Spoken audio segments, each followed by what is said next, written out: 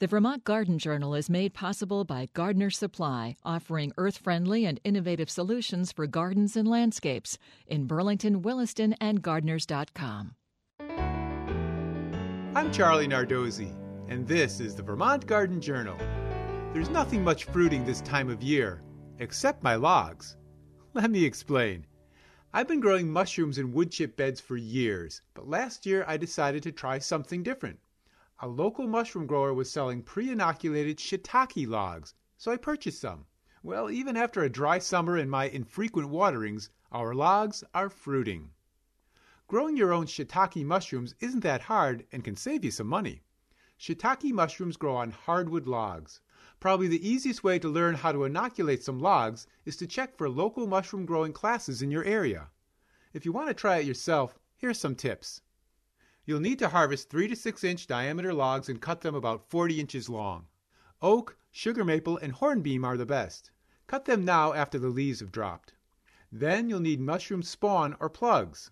Check online for sources of mushroom plugs that you'll be putting into the logs and look for spawn adapted to our cold weather.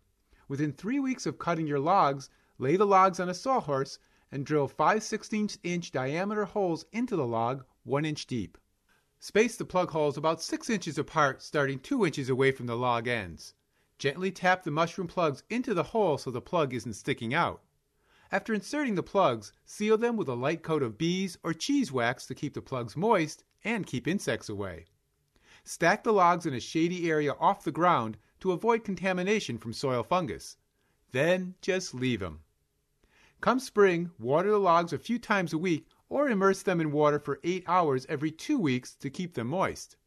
Hopefully by next fall, you'll be having shiitake mushrooms sprouting too. And now for this week's tip. Add soil amendments such as lime and sulfur now based on a soil test to change your soil pH. This will give the soil microbes time to break these minerals down before spring.